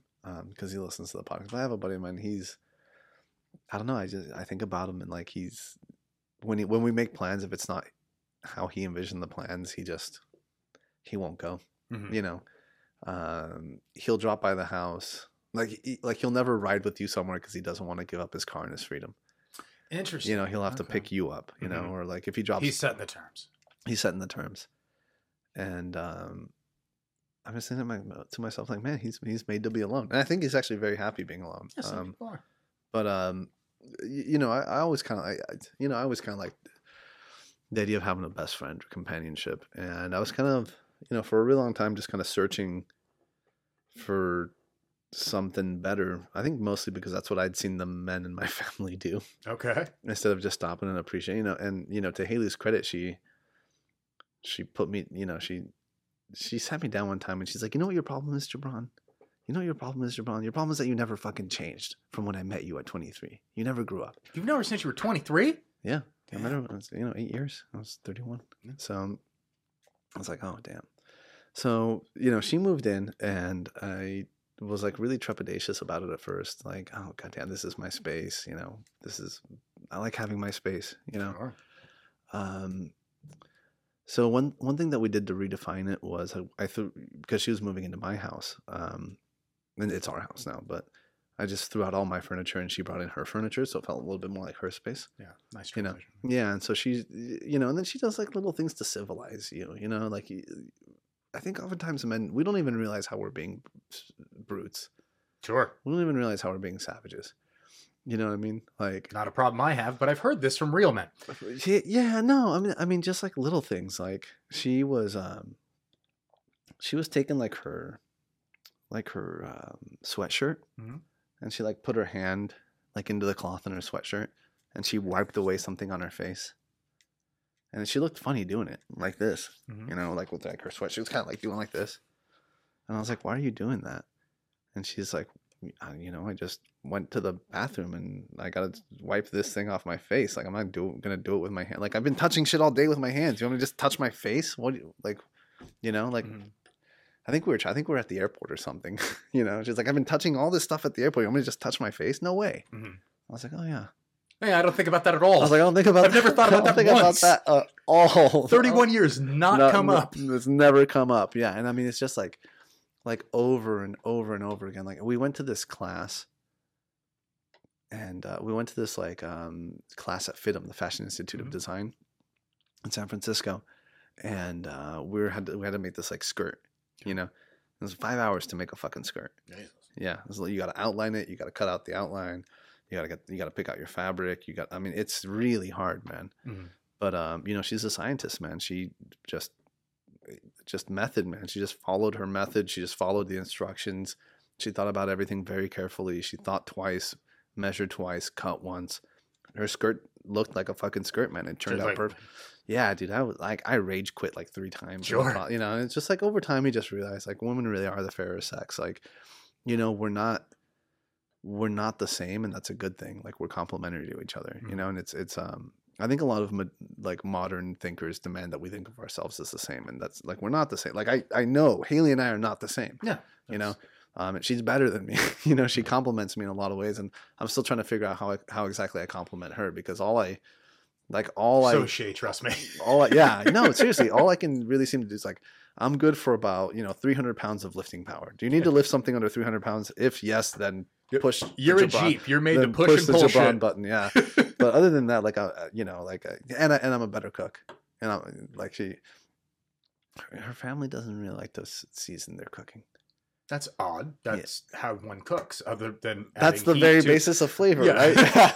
Yeah. So I can lift heavy shit, and I'm the better cook. But other than that, like, just in every measurable, you know, she's more educated. I mean, just everything. Like, you know, you realize over time, it's been a really calming thing. Is like, you know, I think a lot of people don't even realize, and I certainly didn't realize, and maybe I'm kind of looking at it through my own lens. But, you know, like, Haley and I, we just went out for like a little day. We went to Lowbrow, and then we went to Kupros for a couple beers, right? We went to Lowbrow, and there's like a long, you know, bench like this, you know, and we're kind of sitting at the end. And there's this group of like, you know, 23, 24-year-olds, you know, basically adolescents with a credit card. Sure. And they're just talking. Like, these 2 girls are like meeting each other for the first time, and they're just like having the most basic conversation, like, oh, maybe we'll be best friends. Like, they're like, you could see like their conversation was like so infused with hope that their friendship might take off and become something meaningful, but also kind of like embedded with a little bit of a recognition that life pulls you in different directions. And, you know, if we hang out, it'd be great too. If we don't, you know. And everyone's just kind of talking. It's like, oh, do you like plaid? I love plaid. You know, just kind of very, you know, they almost seemed not so much like friends as they seemed like people who didn't want to be alone together. You know, you know, as I sat there with my wife, I was like, God, how nice is it to like actually have a best friend? Yeah, have a real conversation. Actually have like a best friend, you know? Yeah. You don't have to like ask her what she's doing next week. She's fucking hanging out with me next weekend, I guarantee you. Yeah. You know? So no, it's been a lovely transition. I don't know why I didn't do it sooner, except that I'm a jackass. Sure. And yeah, I mean, you know what? And it changes. It has to. It changes your brain chemistry. Like, I've just become more docile. My grappling's probably suffered because of it. There's no effing way that's true. You know, no, but I mean, like, the regularity of like the regularity of sex and companionship just kind of smooths out the rough edges. You know, just kind of, it makes you less mad at the world. I don't know. Like, it just, I sleep better now. There's a steadiness to it. You know, I mean, you almost talk about it like she's a drug. That's interesting. Yeah, no, it's nice. Like, it's really nice. You know, I mean, yeah, it's not like as like I'm not as like sexually excited as I am like, trying to like get a 21-year-old, to go home with me, and but that lasts for 3 hours. 3 minutes in my case, but three, yes, yeah. sure. What? Like there's, and then you can and then just also just like wonderful things happen for you personally when you stop chasing the opposite sex and you just kind of focus on what you have. Like, not to say that you can kind of like neglect your relationship, but when you sort of know that that's stable and in place, you can fucking start a podcast or, what I mean? Like you can really start to like fulfill other aspects of yourself insofar as they are complementary to and sort of not detrimental to the most important thing, which is, the marriage. So marriage being the most important thing. And so you were working, and I was going to ask you, how do you balance work, the gym, and your wife?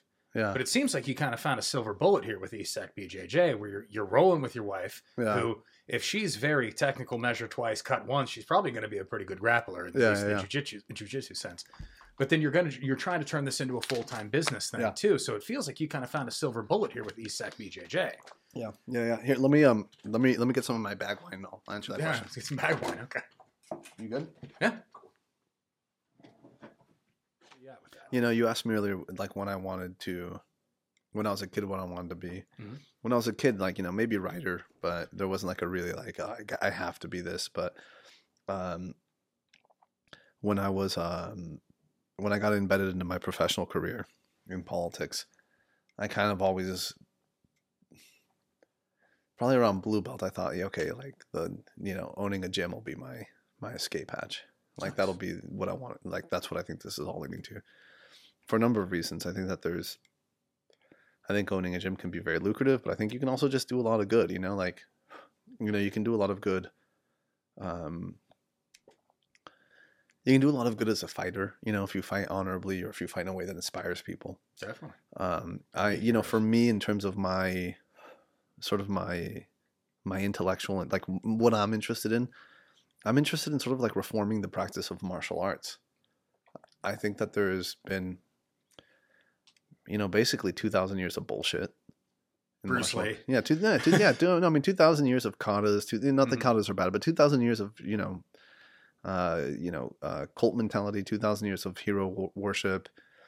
Only about 20 years of scientific inquiry vis-a-vis mixed martial arts applied to the best practices of fighting. There used to be martial arts was almost fetishized. It was almost mythical in that, like, the mysteries of the Orient, that, my master can beat your master and blah, blah, blah. And then MMA and it was really just a vehicle for tribalism. Oh, very much so. Yeah. No, I mean, no one's talking about Taekwondo being the shit anymore.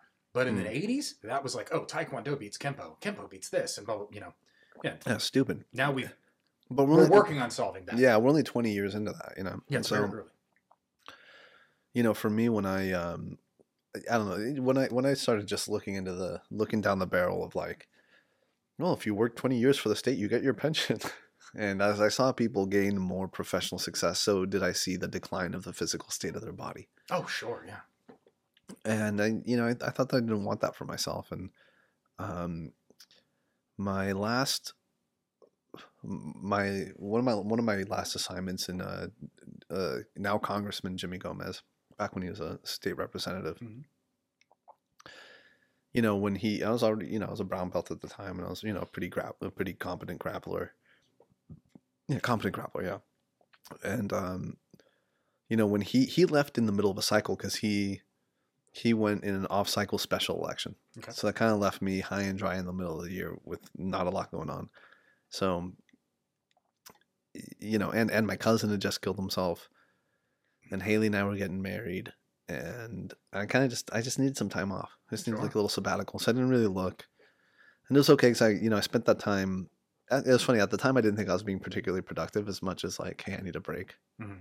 And when I look back, I taught myself audio, like low level audio engineering. Yeah, but you learned a skill. Yeah. Yeah. No, I mean, like not just anyone can do this. Yeah. Like, anyone can do it if they really apply themselves, but it took me a long time. So I thought I wasn't being productive, but I was actually being, I think, enormously productive when I look back. I learned a lot about, just marketing a podcast and all these other things. So, but then I went back to work. I got recruited for this. Public affairs consulting group. to sort of be like the point person on an account, Mm-hmm. like the lead between the client account, the face of Imprenta Communications, and sort of taking the broad directions. I would come up with the broad creative direction and then kind of execute that with the support of my team. You do this, you do that, you do this. I'll kind of develop the architecture of the framework of the campaign, and then sort of we all execute this, and then we present it to the client. Mm-hmm. I don't know, like, after I went back to it, I was just like, God, I'd taken 6 months off. I'd found like a real passion for training twice a day. In my time off, I found a real passion for this podcast. I did a little bit of stand-up comedy, which I thought was fun. Stand-up. Yeah, I even flirted with some writing, and I don't know, like I went back to work, sitting my ass down 40 hours a week in that chair, and I was just like, fuck, is there any way to avoid this? You always wanted to teach. You're gonna wait till you get your black belt? I mean, you can, but I mean, if you ask me, I think I'm qualified to teach. Mm-hmm. I know IBJJF or the Gracies or whatever say black belt's mandatory. I've been grappling for 16 years. It's also an antiquated idea, I think, much so. Yeah. I've been, I wrestled for 8 years. I've been doing Jiu Jitsu for 8, and those were 8 good years, man. Like, the first 3 years were 2-a-days. Mm-hmm. So I think I'm qualified to teach, and insofar as I can maybe inspire others and maybe reform the practice of martial arts, maybe I can do something with this. So while I was still at Imprint, I thought to myself, maybe I can find a traditional martial arts school to sort of host me as I foster a nascent practice. Mm-hmm. And what do you know? The first one whose door I knocked on said, "Yeah, come on in." Yeah, come on in. We could use and the space is perfect, and I just give them a little bit of what I make, so they take their cut. So our financial interests align, which mm-hmm. I think is really healthy. And I get to run my own business and develop my own membership. So it's East Sac BJJ, eastsacbjj.com. We're 57th and Folsom. And, this is what I say is like, this is jiu-jitsu for everybody. It's really important for me that we take a group of beginners. Mostly everyone that trains under me, they're all beginners. I didn't steal anybody's students. I didn't court anyone else's students. They're all people that I knew that were, I think, sort of admired my own accomplishments in martial arts and mm-hmm. my own development. And we're like, hey, I think I'd like to do that too.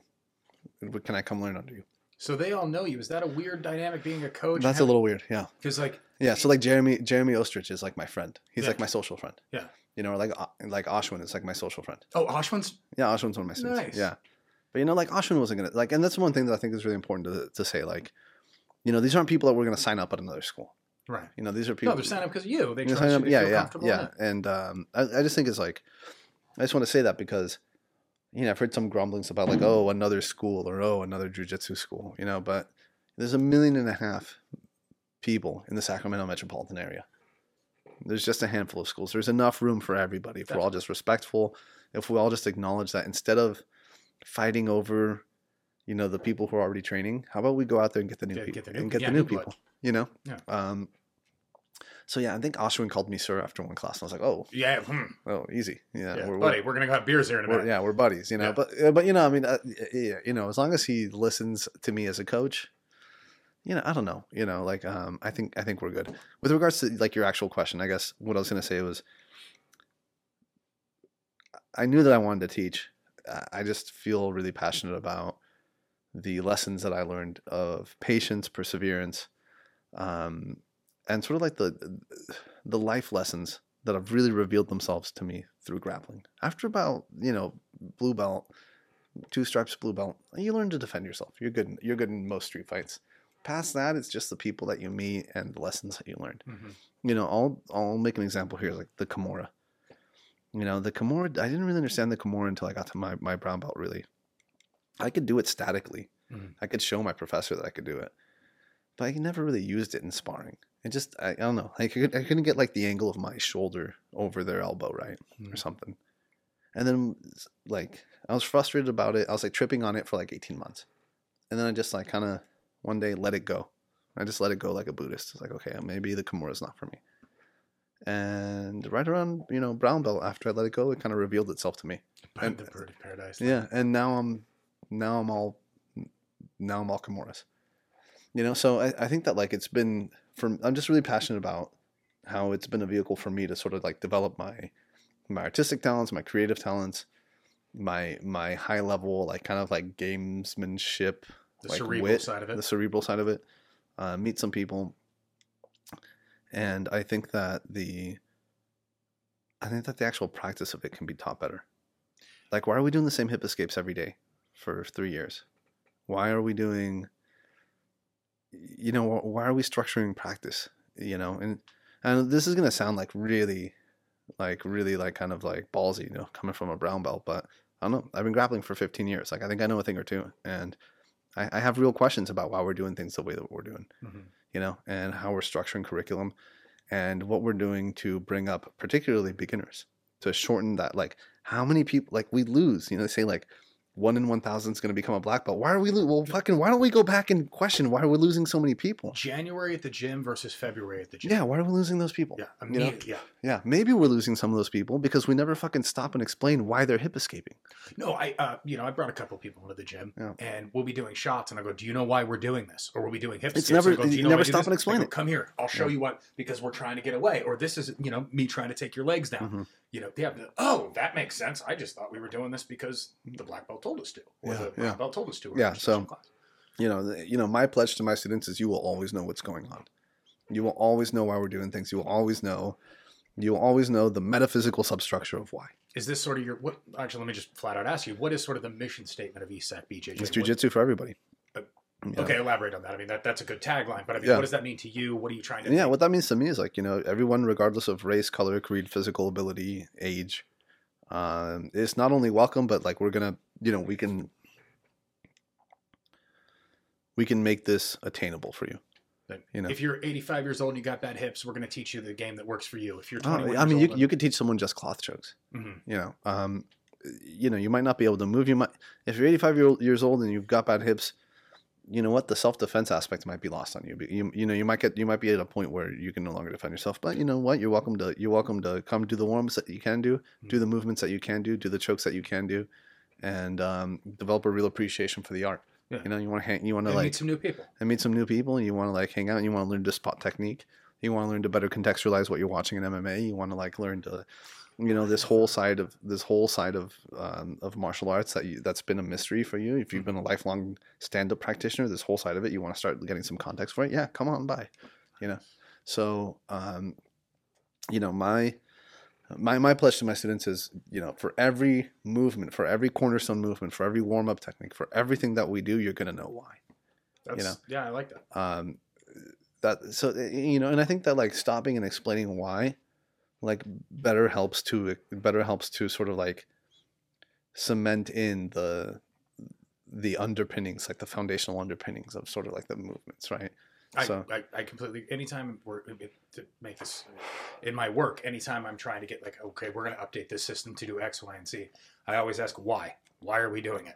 Because that's how you sell it to everyone else. You need to know why we're doing it. It's going to make your life better. Oh, it's going to make getting away from your opponent easier. It's going to make setting up the arm bar easier. Yeah. If you're just drilling something without knowing why, and then 6 months into it, you go, oh, hip escape. Got it. Yeah. I'm not into that Mr. Miyagi bullshit. Sometimes I'll have to tell my students, like, just do it. Trust me. And we'll talk after class. Yeah. And then we'll talk after class. But we do talk after class, or like, I'll have to just tell them like, hey, this is 2 or 3 layers of sophistication deep and you're not yet ready to understand that. Yeah. But I promise this will, but like, I'll always make an effort to sort of like explain the underpinnings of why, because, I just, because otherwise you're just asking people to do things because you said to do it. And which I don't feel like as you as a person. No. Yeah, I don't feel like that's who you are. Yeah. So, but in terms of like how like your broader question, I'm sorry, I'm taking so long on these questions. Your broader question was, how does it all work out? Like in terms of like leaving my job and sort of, I left my jobs. I think, maybe it's time to teach, I got this opportunity. They're willing to host me. When I was teaching the MMA group at Sac State, I had a group of kids was like, dude, like you're the best teacher we've had. Won't you keep teaching us? I was like, I don't have anywhere to host you. So I kind of walked away from it, and Well, wait, I don't have anywhere to host you. yeah, exactly. And then Kelvin, but I kind of just put it away because I was focusing on my job. And Kelvin was like, "No, dude, you have to do this, man." I messaged everyone on my Facebook. Like I sent a message to every email contact. I sent a message to every Facebook friend I have. You have to do this. And it's like, all right, fuck. So I found this, this space to host me. I was like, all right, I always wanted to do this. And again, this is my wife. I always wanted to do the podcast. My wife is, she's the most beautiful nag, because I was like, all right, honey, you said you wanted to do the podcast. When are you going to get let's look at some microphones. Love you, but we should probably get on this. Yeah. When's the stand coming? When's the microphone coming? Is that the right type of microphone? I was researching that there's cardioid and dynamic mics. Are you sure you need a cardioid? Are you sure you don't need a dynamic? Mm-hmm. I love you, baby, but is that really the right mixer? But she was really just like, absent someone telling you how, it's all just dreams. Oh, sure. And so, again, Haley was just like, maybe it's time to really take a look at this. You wanted to do this. This is the ultimate goal. I don't think anyone who grapples with you, maybe you'll get beat here and there, but I don't think anyone who grapples with you is going to tell you that you're unqualified to teach. So let's do it. Mm-hmm. Like, all right. And around the same time, I was kind of approached out of the blue to see if I wanted to do some very, very, very part-time consulting work to kind of help develop a nonprofit. Okay. I can't say too much more than that, except that it would be... Well, if you need tech help on it, I can help you. Well, that actually might be very useful. But it'd replace about half my salary for about a quarter of the, maybe less than a quarter of the work. That's good math right there. Yeah. And the jiu-jitsu practice was profitable on day one. On the first day, I signed up, the students that we had in mind, and others have trickled in. And so... it's not going to be a killing, but I'll have like half my income replaced with less than a quarter of the work. Maybe another third of it, maybe another quarter of it replaced with the jiu-jitsu school. And say, hey, I got 3/4 of my previous income. Not saving as much, but you're getting by, and yeah. I'm not saving as much, but I'm getting by, and this fucking school just got going. And actually, I just picked up another sponsor I picked up another couple sponsors for the podcast. That's great. And it's kind of like, okay, like, you're going to take a pay cut, but we think that you don't need to report to someone else's business. And, part of what happened too is like my manager at work was like, so we wanted to check in with you, in the probationary period. We noticed you came in at 9:30. And I was like, well, I would I'm ask. a salaried employee. I'll get the work. I was like, I'm a salaried employee, and I was with you in Riverside doing a media training that I sourced, for 17 hours. You're going to, I was like, You're going to pay me for that? You're going to pay me for that? I was like, I think this is what's really going on. This place that I was working for had experienced a 90% turnover in the rank and file staff in the 4 months that I was there. It's just not a good place to work. Yeah, it's just not a good place to work. Yeah. And I was like, I think you guys are fucking a little bit chauvinistic. And I think the guy that's... Really? In 2018? Yeah. And I think the guy that's running this thing is going to hold off, because it's such a small firm. I think you guys are trying to hold off on hiring new people and seeing if you can squeeze the remaining employees out of a lot of work. And in so far as I've investigated, so far as I've known, you've never internally promoted one person in your company to begin with. So why would anybody even try? Why am I hanging around? I'm going to cut my teeth and I'm going to bail. Yeah. Yeah. Not you, but I'm saying. Yeah, not me. And so the HR guy was like, we noticed you came in at 9:30 and, you're still in your 6-month probationary period. And I was like, oh, dude, like, you have no, like, I respect what you're trying to do. I guess you're trying to get more work out of me because people left. But, I have other options. Mm-hmm. In fact, you guys can give me like a, 50% raise right now or I'm leaving. Did you actually say that? Yeah. God bless you. So I left, Yeah. Because then, at that point, I probably wouldn't even have stayed if they, if they'd given me the money. I really want to develop this business. But yeah, they have a good mission, they have good people, but something about their culture, they're and they know it too. So, smash cut 10 years from now, where's East Sac BJJ at? Idealistically and realistically. Yeah. 10 years from now, hopefully we have our first black belt. Okay. Right. We have a well-developed core of students that are throughout the spectrum of physical abilities to commit time to it, up and down the spectrum of attainment in terms of like their actual achievements in the art. but they can all defend themselves. I mean, that's really important for me. Is I think one thing that we're getting wrong in jiu-jitsu culture right now, and just like Hickson, just like Hickson said, is like we're losing our self-defense identity. Yeah, people are butt scooting. Yeah, people are butt scooting, and what folks say in reply to that is they say, "Well, yeah, but I guarantee you, the world champions can still defend themselves." And I said that is that's a straw man argument, right? Because just because it's still effective doesn't mean it's most effective, right? So just because these guys can still defend themselves doesn't mean they are best suited to defend themselves, right? So and they all know that. They all know that. If you were to imagine like areas of knowledge, right? Like as a circle, right? Mm-hmm. So like one circle here, like this little circle here, is the rule set of competitive jiu-jitsu. The next bigger circle here would be the game, the scene of competitive jiu-jitsu. The gamesmanship of competitive jiu-jitsu is always bigger than the area covered by the rules, because there are strategic breaking of the rules to your advantage. Right. So like just by in all competitive cultures. So the game is always a little bit big. The rules is like maybe this big. The game is about that big. Mm-hmm. The art is like this big. Yeah, much bigger. Yeah. The art is much, much bigger. And that's just the art of jiu-jitsu, but like grappling. Yeah, even bigger. Everything. Even bigger. So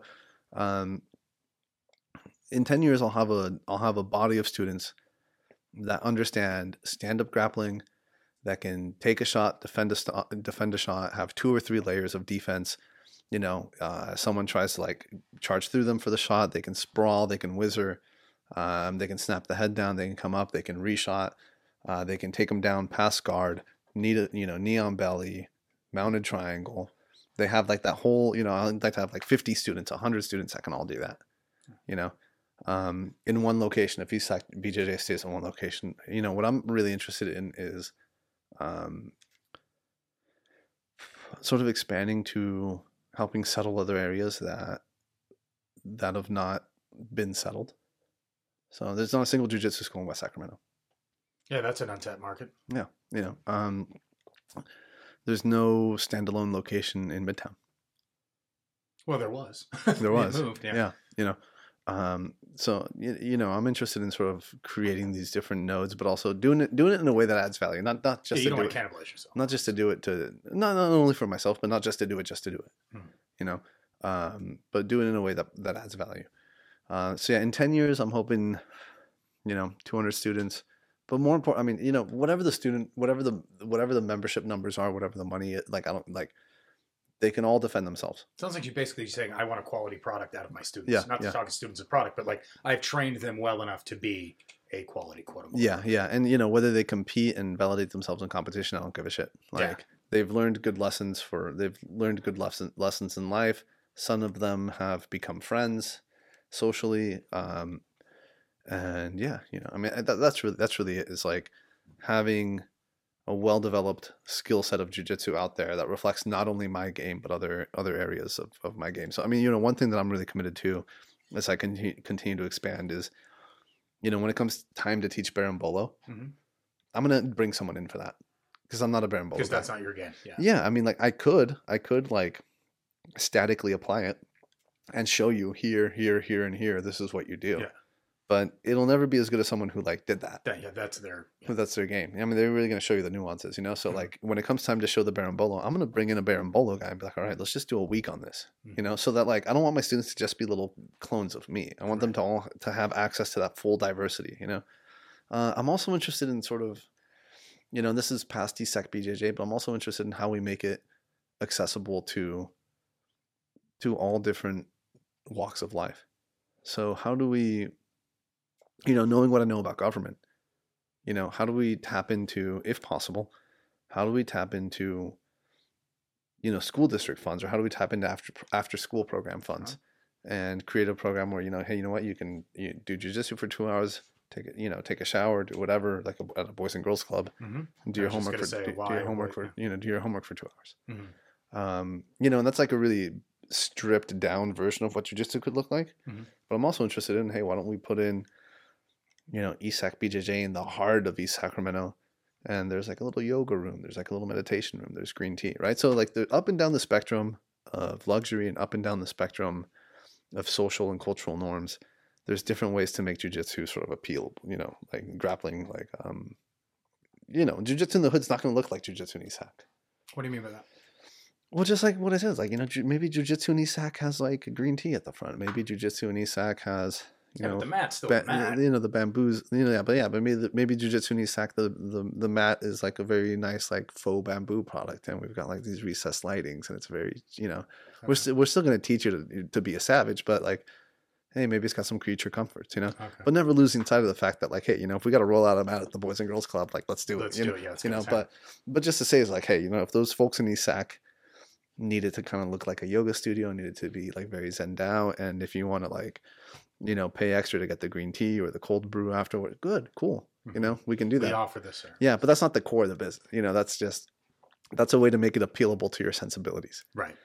And maybe in South Sac we need to roll out like a mat, in the middle of the basketball court when no one's using it. Let's get nuts. And let's get nuts. So I think that there's just, I feel like it's an anthropologically unique culture that has been stuck in its own ways. I think that there's ways to kind of, make it appealable to a bunch of different people. Martial arts is kind of that way. It's a culture, yeah. It's very traditional. It's very stuck. I mean, outside of Bruce Lee and UFC, things have gone unchanged for a very long time.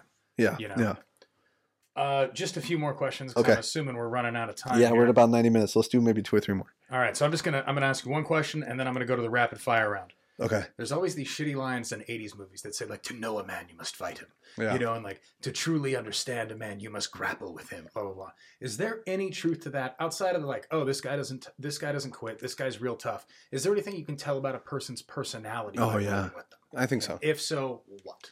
I think a tremendous amount. Like, you can know about, like, their habits of the heart, but you can't, like... You can know about their heart, like if they've never grappled before, or if they've never fought before, and you put them in a fight, mm-hmm. and it's clear to them that there's no escape, that they have to fight back. You can find out about their heart. I think. In terms of their intellect, you can, if they've spent time studying it, mm-hmm. And you can tell if someone's smart. You basically, I guess that's what I'm trying to say. You can tell if someone's very clever. In jiu-jitsu, if they don't come across as clever, that doesn't mean they're not. Mm-hmm. For example, I think I might not come across as particularly clever sometimes because I feel like I'm so kind of brutish sometimes, just half guard, smash, mount, like not particularly, I might not come across particularly clever, but I might be, pretty smart, like some people won't come across as clever even though they are. But some people, their cleverness will just peer through. Like their cleverness will just shine brightly like a diamond. And you'll be like, okay, I know this person is fucking super clever. That's, not for everybody. For some people, you can definitely tell if they're very, very clever. I remember there's just like this Japanese guy, Wiki. And he and I had this like knockdown, drag out round at Ultimate Fitness. And he was just like, we were going back and forth. For like a 15-minute round. And I was beating him mostly, but he was just not, never saying die. And at the very end, like I was like tackling him, I was like, double legging him back down to his guard. And in the momentum as he fell, he acted like he was going for an armbar on my right arm. Mm-hmm. And I pulled my right arm out and he immediately snapped it on my left arm.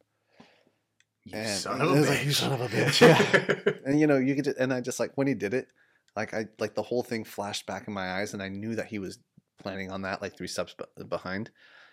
And he didn't speak any English and I didn't speak any Japanese, but I knew, and he knew that I knew.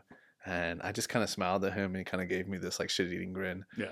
And so I just realized how clever Wiki is, without ever having actually just spoken a word of it. I just knew that motherfucker is very clever, for what he just did. Interesting. But you can also tell if someone fundamentally, the heart thing is not a cliche. You can't teach heart, Yeah. I wish you could. Yeah, I wish you could. And then there's other sort of like, there's other. You can tell someone's like sort of like problem solving process, I think. So like if you put someone in like deep trouble, do they freak out? Do they spaz out? Do they turn and show you their back? Or do they kind of like stay composed? Does their breathing get shallow and rapid, or does their breathing stay, as close to the same as it can be? All these things kind of start to reveal themselves, right? Do they panic? If they're better than you, do they try to hurt you, or do they just try and show you what you're doing? What's their pride do at that moment? Yeah, what's their pride do at that moment? And then you learn about yourself too, right? If you're better than them, and then also how forgiving are you? If like I was just showing this white belt guy around, odd man out. I just got picked to work technique with him, and it was like his second or third day, right? And I mean, he was just like, I was just kind of just showing, it was like a private for him, It was really good. Oh, you don't want to do this. You don't want to do this, And actually I became better doing that for him. I got a little bit better doing that too. But no good deed goes unpunished, because when it came time to spar, and he wanted to spar, I mean, he was just spazzing around, and his like knee, I don't know, he was just flapping around everywhere. His knee just kind of like went through my knuckles. Ugh. Like I really badly dislocated my middle finger on my left. And at that moment I had the option to just be the worst human ever, or to kind of be like, well, this is sort of what you give back to jiu-jitsu, is your graciousness at this moment, because he didn't mean to do that. That he didn't mean to do that. Yeah. So, your graciousness is sort of at that moment where you could really be a giant dick and drag your, like run your own knee through his sternum or whatever. Or you could understand that he didn't mean to do it, and you kind of, that's the little hit that you took for the art today. To develop another grappler, that's the little hit that you took. So I think you can tell a lot, man. Honestly. Yeah. All right, we're going into rapid fire questions here now. Going to be just quick. 1, 2 words, 1 sentence, nothing. Okay. Favorite sub? Oh, right now it has to be the north-south choke. All right, I've had you put me in that. It's not fun. Yeah. Gi or no gi? Both. I'll take a competition or whatever. If I had to pick, probably no gi, but it's both. I don't care. You play Magic the Gathering. You want to play Magic the Gathering with me? Yeah, absolutely. I played this weekend. Yeah, absolutely. I do white decks. I'll be around. I'll play whenever. The new. I follow Magic the Gathering on Facebook. Sure. The new mechanics that they're showing on Facebook look really complex. I hate them. They're super. There's these things called sagas. They're super annoying. Seems like they're getting away from the core of the game. And they have been since the 90s. Yeah. Best looking MMA fighter. I want a man and a woman on this one. Ooh, the best looking MMA. The man is by far Alan Jaboon. Okay. And the woman's probably Paige. Paige? I hate to say it. Yeah. No, like she's her. up. Yeah. She's not an ugly woman. Favorite book? Ooh, my favorite book. Honestly, and not just because it's my last book, but this is my favorite nonfiction book. I'll say is Coming Apart, which I recently read. Here now, I'll quickly tell you who it's by. He's Googling it right now. He doesn't actually know who it's by. Charles Murray. So Coming Apart just basically talks about sort of like how these like different segments in American society have been just pulling away from each other. I think you talked to me. It's super interesting, man. Yeah. My favorite nonfiction book is If on a Winter's Night a Traveler. It's Italo Calvino, and basically the idea is that it's like 10 unfinished stories, and they're all left at their moment of climax. Oh God, that'd give me anxiety. It's because you're like a detective who's on the tail of this guy who's running like a phony printing press, and he's just like printing out all these apocryphal stories. It's really relevant in the time of fake news. Actually, it's really interesting. Yeah. Favorite movie? Ooh, The Good Shepherd. Oh, you didn't like that? No, it's fine, but it's full of shit. That's not even remotely how the CIA got started. No, I don't give a shit about that. I don't give a shit about the historical accuracy. It's just a great story. You don't think it's a great story? No, it's a good story. Yeah. It got Pesci back. Power rankings 1, 2, and 3. Mexican food, Italian food, French food. Italian food. I don't even know what French food is. Like, I guess they never let me into a nice French place. Apparently not. Go to Capital Basseria on K and 10. I don't even know what they're serving, except I'll bet you that's a place where the servings are too small. No, actually, the mussels are quite large. Really? So Italian food, just because like 90%, like I feel like 50% of the time, if you're having a great meal, it's probably an Italian meal. How bad does do your parents feel about you not putting Mexican at the top of this? Mexican's number 2. No. Also, Mexicans don't have much to show in the way of dessert. No, flan is horrible. Flan sucks. A churro is a donut shaped a different way. Yeah, dude. The Mexican desserts all suck. It's all beggar food. It's all like feudal. It's all just, and I don't mean this in a bad way, but it's all, it's food for the masses, which is, you can make really great hearty food, sure. Like that. Like tacos are amazing. That's the best wrap. Like in any form of a wrap, tacos are the best way to do it, Yeah. But what that means is like when it comes time for the delicacies, like for the really delicacies, there's not a lot of culture there to support like high end delicacy, and there's not a lot of culture there to support like high end confectionery and shit like that. Like that's just Centro not does a pretty good job. What? Centro? They do a pretty good job. But I'm just saying those are just variations on what's already there. Yeah. They don't even have any desserts. Like it's just it's not like a fully sophisticated level of cuisine. Are you a dessert guy? No, I'm just saying, like, it's just missing out of their game, All right.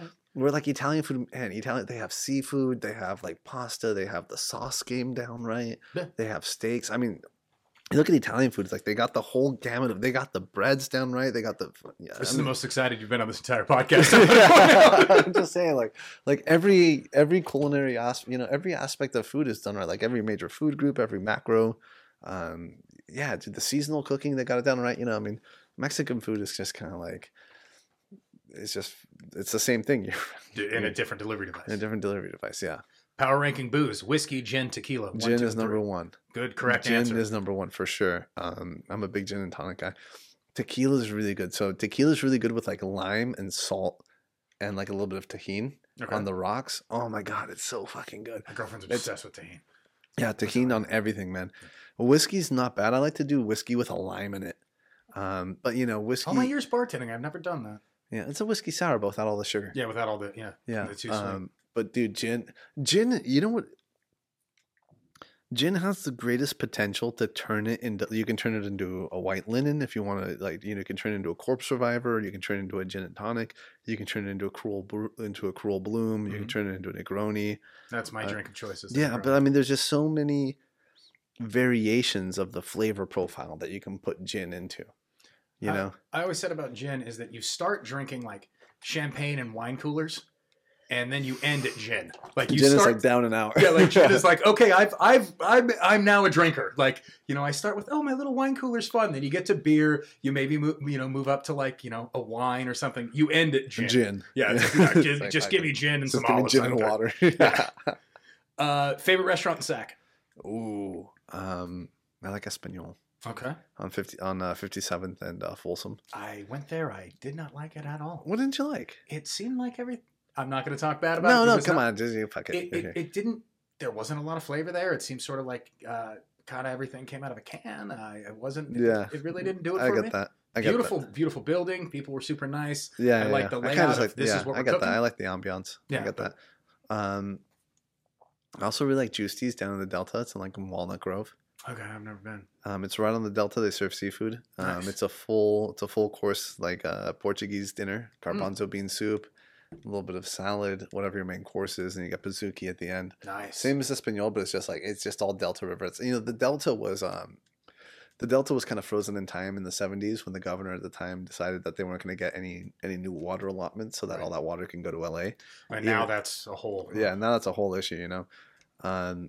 So the people are there. It's just kind of a bunch of old timers. Mm-hmm. It's just a very cool ambiance. I went to a barbecue joint out there the other day. It was phenomenal. I can't remember the name of it. Out in the Delta. Yeah, it was called something hardware. Yeah, crazy. If you live in Sacramento and you're a jiu-jitsu bum, and I know a lot of you are, you owe it to yourself to just take your girlfriend, drive down to the Delta, just start cruising down like Freeport. And just take a right turn and a left turn, see where you end up, man. It's so beautiful, man. It's a fucking every one of those turns off the Delta, and this is part of why I started Sacktown Talks too. It's like every one of those turns off the Delta is a fucking postcard, man. It's so pretty. I agree. The girl and I did so that. We spent a whole day doing that, like 12 hours, just driving around. Oh, let's see this. Let's stop in this small town. What the hell is this? Yeah. Oh, cool. Let's talk to these random people. Surprisingly large amount of bikers. Yeah. But really cool. Yeah. I really like that part of town. Which I didn't know at all when I came from LA. Oh, dude, good. Have you been to the Sugar Mill? My girl joined a wine club up there. We're actually supposed to go next week. Get your ass down there. Yeah, it's super cool. Yeah, that's what she loves it. Get a dude, take a Lyft or get like a get like a party bus with or like a party, limousine with a bunch of people. Just go get drunk at the, just go get drunk at the Sugar Mill. It's super fun. Yeah, that's what I've heard. And she ordered the Chikov, something winery, super good.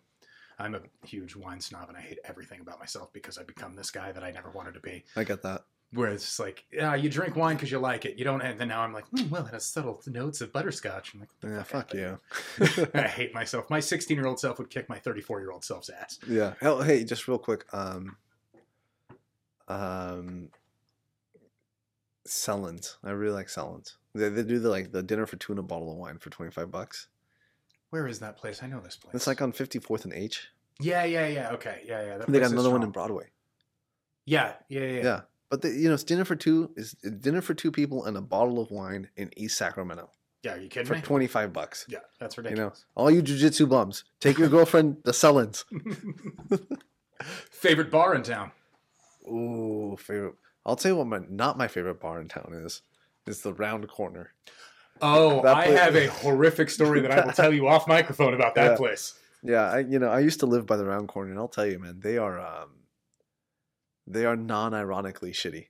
It's too well lit for a dive bar. It's too well, yeah. You can see everyone's wrinkles. Bright dive bar. Yeah. Oh my god, I hate that place. I'll tell you that story off mic. Good lord. I've really enjoyed the Flamingo. The Flamingo House. My friend works there. It's cool. Who's your friend? Lindsay. No. Yeah. Wait, the blonde? I'm not going to answer any questions on microphone about this right now. That's right, yeah. No, but if it's who I think it is, she's lost like 50 pounds or something. She looks great. Because she used to be the bartender at Golden Bear.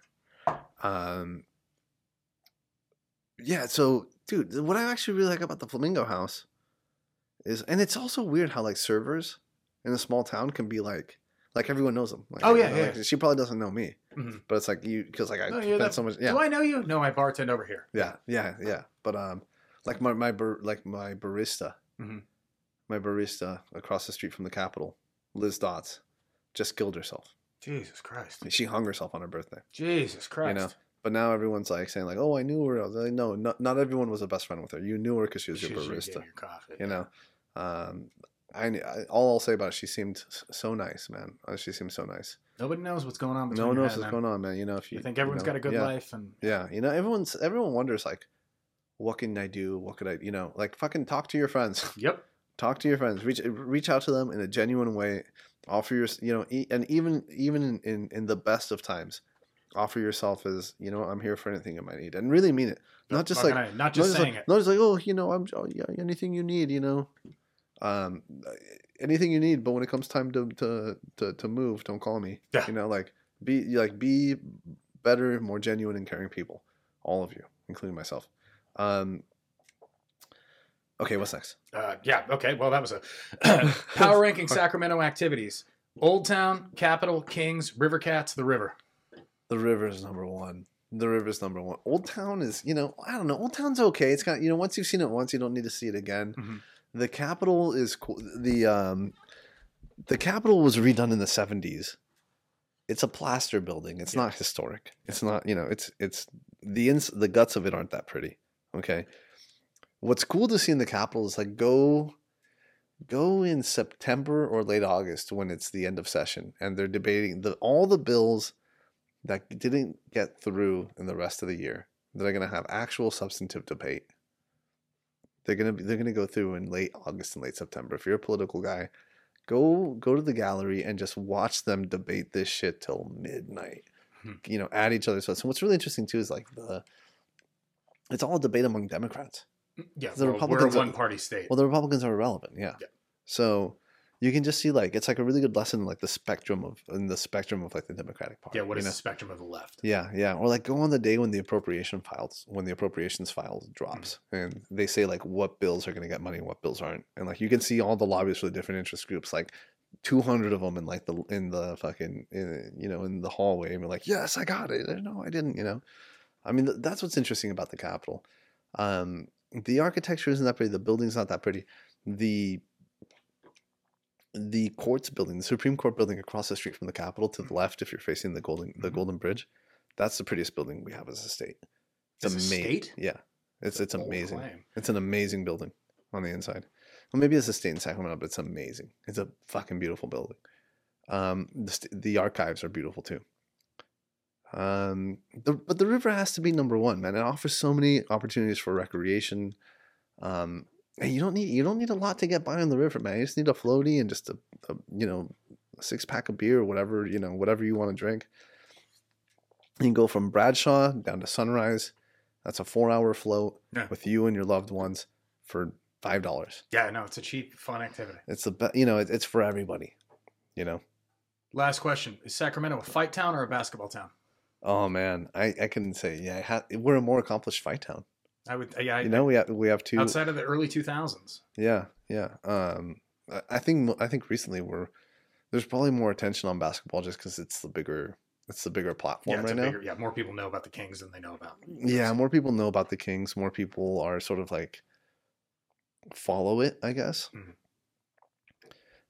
The Kings probably employ more people than Alpha Male does, I'm sure. Oh, guaranteed. Yeah. Yeah. Got a stadium, for God's sake. Yeah. But in terms of cultural relevance, the blip that the Kings are making in the NBA scene is kind of like bleep.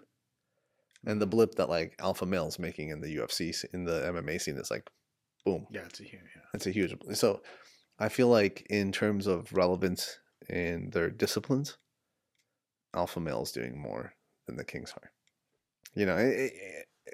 I hope no one would take this out of context and be like, "Oh, Gibran saying Alpha Male over." No, like Alpha Male is a uniquely talented group of men and women, and they are making like a huge impact in their sport with they're not under resourced, but I mean with not a lot, they're making a fucking incredible impact. Under the under the leadership of a guy who started thinking about this as a system, who started thinking about how do I take care of my buddies and make a lasting impact. He started setting up the infrastructure for that at 23. That's insane. At 23, I was shit. At 23, he started like renting out rooms. Mm-hmm. You stay with me. This is the block. He's building a team, legitimately. He's building a team. He did that kind of on his own back. So I think he's one of the most singularly important cultural figures in Sacramento, of our generation. I could definitely see that. But yeah. That's it for me, man. Cool. Thanks for having me on, and I hope people, are glad that they got to know. Yeah, all right, no, I appreciate that, man. Thanks so much for this, because a couple of people asked me, so I was like, we should do it. And thanks for preparing. I really appreciate that. No problem. My last question: how much weight have you lost since you started grappling? Oh God, you look different. 60 pounds? You lost 40? You lost 60 pounds? Yeah, and I've probably, because I hurt my thumb, and then work's been crazy. I've been working 16-hour days. I've been to the gym maybe 3 times the last month and a half. It's just been hell. Oh, really? I probably put on 10. So yeah, no, I've lost a lot of weight. I'll show you a picture after the podcast. I don't want to scroll through my phone right now, but a lot. Yeah. That's what, like, anytime I see a bigger dude at the gym, I want to go talk to him and be like, "Hey man, come on, keep coming. Like, yeah, keep coming. This is good." And I'm terrible. I can't roll for the entire time. I have to take breaks. I'm out of shape and all this stuff. But it's like, if you can keep coming, like, it works, Yeah. Yeah. You really, that's it, man. You might not be, you're so busy professionally. You've got a full social calendar. You might not be like chasing medals. That might not be why you're doing it. So what does it mean? What does a win mean for you? It's like you lost 60 fucking pounds, and really big, tall guys don't live for a long time. Yeah. Yeah. That is what a win for me is. If you were to tell me, Blake, go run stairs for, 6 hours a week, I'd tell you to go fuck yourself. Yeah. But if I go to, 4 classes a week, I can do that. I haven't gone in a minute. That's fine. And because I enjoy it, it's not boring. Yeah. So that's the win for me, is just, it's a unique experience that I enjoy doing. So it keeps me coming back. Very cool. I suppose my blue belt was a huge win for me. I still think someone paid Dustin to give it to me. I don't think it's real. But yeah, I don't know. Yeah. Cool. Yeah. Trying to explain what I love about jiu-jitsu makes no sense. All right, brother. Well, let's see that. Hey, thanks for doing this. Thanks, man. Appreciate you.